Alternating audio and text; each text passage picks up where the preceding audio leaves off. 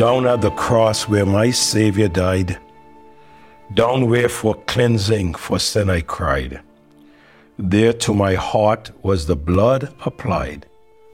Glory to his name.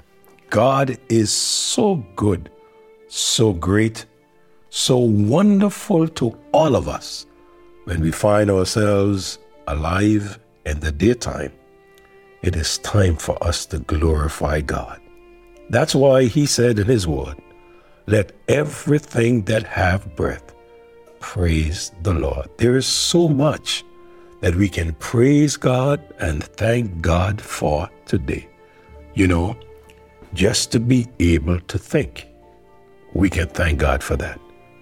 To speak, to hear, to walk, you know, just to understand. There is so much to thank God for. But this morning, I want to thank him for his salvation. I want to join Priscilla J. Owens and say, Jesus saves. She said in the third stanza of her song, sing above the battle strife. Jesus saves, Jesus saves. By his death and endless life, Jesus saves, Jesus saves. Sing it softly through the gloom, where their heart for mercy craves. Sing in triumphs over the tomb. Jesus saves, Jesus saves. For God so loved the world, that he gave his only begotten Son, that whosoever believeth in him should not perish, but shall have everlasting life. I am glad that Jesus saves and he gives everlasting life. And that is the message that I wish to share with you today. The message, Jesus saves. I am sharing with you morning after morning on a Mayday call. We are looking at a Mayday call to take the sickle and use it. Our text is found in Joel chapter 3, verse 9 to 14. Proclaim ye this among the Gentiles. Prepare war. Wake up the mighty men. Let all the men of war draw near. Let them come up.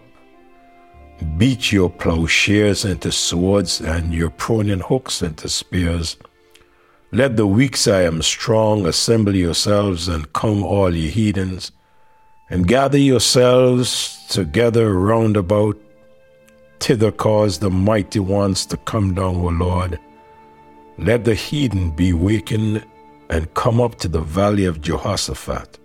For there will I sit to judge all the heathens round about. Put ye in the sickle, for the harvest is ripe.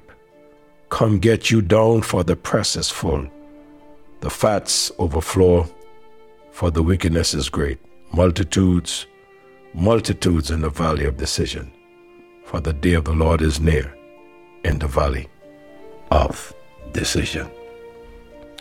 A Mayday call to take the sickle and use it. I shared with you what this sickle is. I shared with you what a sickle is. I said it's a tool. It is a handheld. It is designed with various curves, a sharp blade used for harvesting or reaping crops. The sickle in our case is that of the preaching of the Word of God. We need to use the sickle of the preaching of the Word of God. I shared with you of the men of old who used the sickle in preaching the Word, and at one point 3,000, another point 5,000, another point a multitude, and then from there on in, souls have been saved, numberless. Not only that, I have noticed from the Word of God that we need to use the sickle of preaching, but we also need to use the sickle of prayer. Now, when you hear the cry of desperation, the Mayday, when one hears that cry, You may not be able to get to the individual immediately or to those in distress immediately, but one can begin immediately by using the sickle of prayer. Try to picture in your mind reapers like Peter and the others like Paul. They would kneel and cry out to God. God is calling on us to use the sickle of prayer.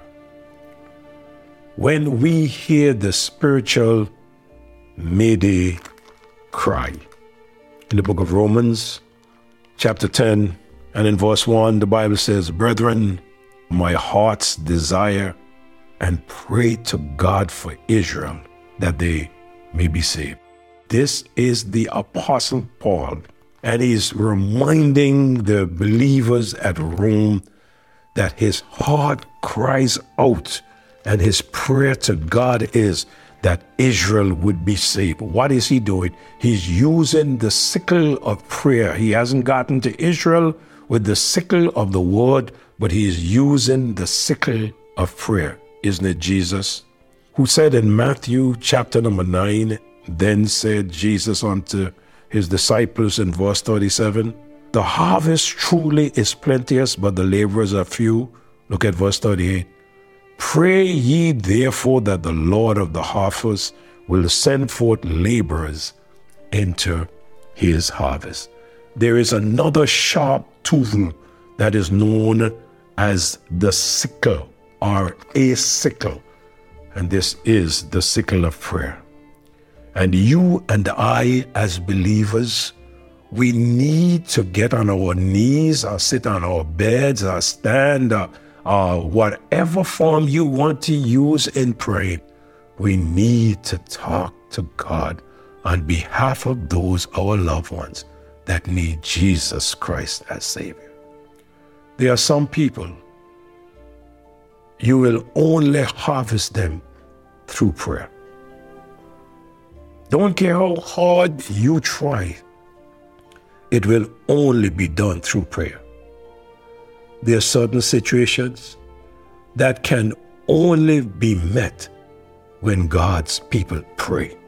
If you go back with me to Matthew chapter 17, and let's look at verse number 20 to verse 21.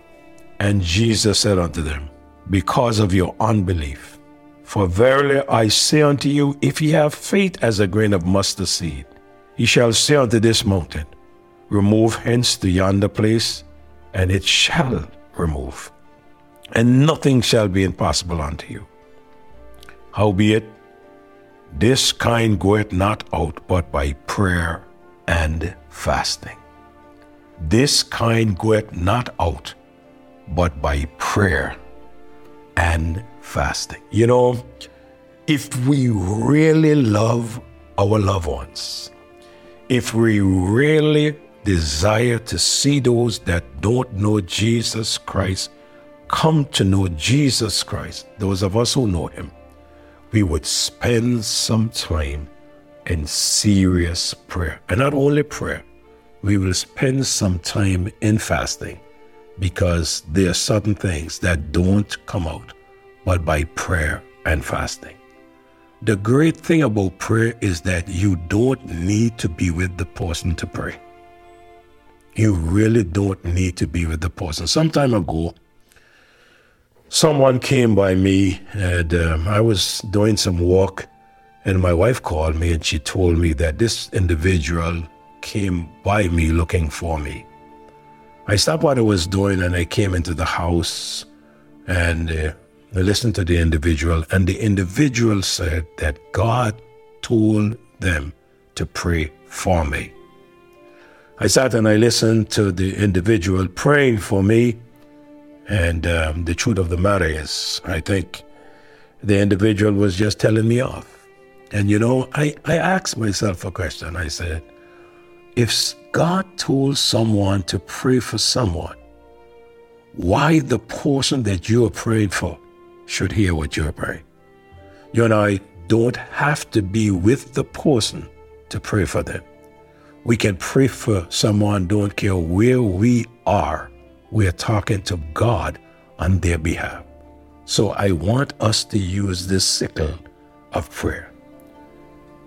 Oh, my dear, you see, in order for us to reap this harvest, we must use the sickle of preaching and we must use the sickle of prayer. My time is up.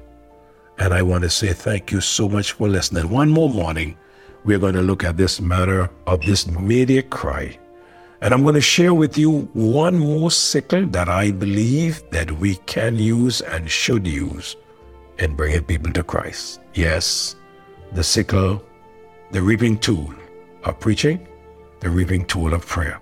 And there's yet another. Father, it is your love for us, God, that has caused us to love others. And we thank you, dear God, for loving us and making it possible, Lord, that we can love others. We pray that you would help us to understand these devotions and apply them in our everyday life. Have your way with us now. In Jesus' name I pray. Amen. My dear friends, would you please just click that button and share with a friend? You know, you could even build yourself a little group and just click one button and share with the entire group. God bless you. Thank you for partnering with us. Have a great day.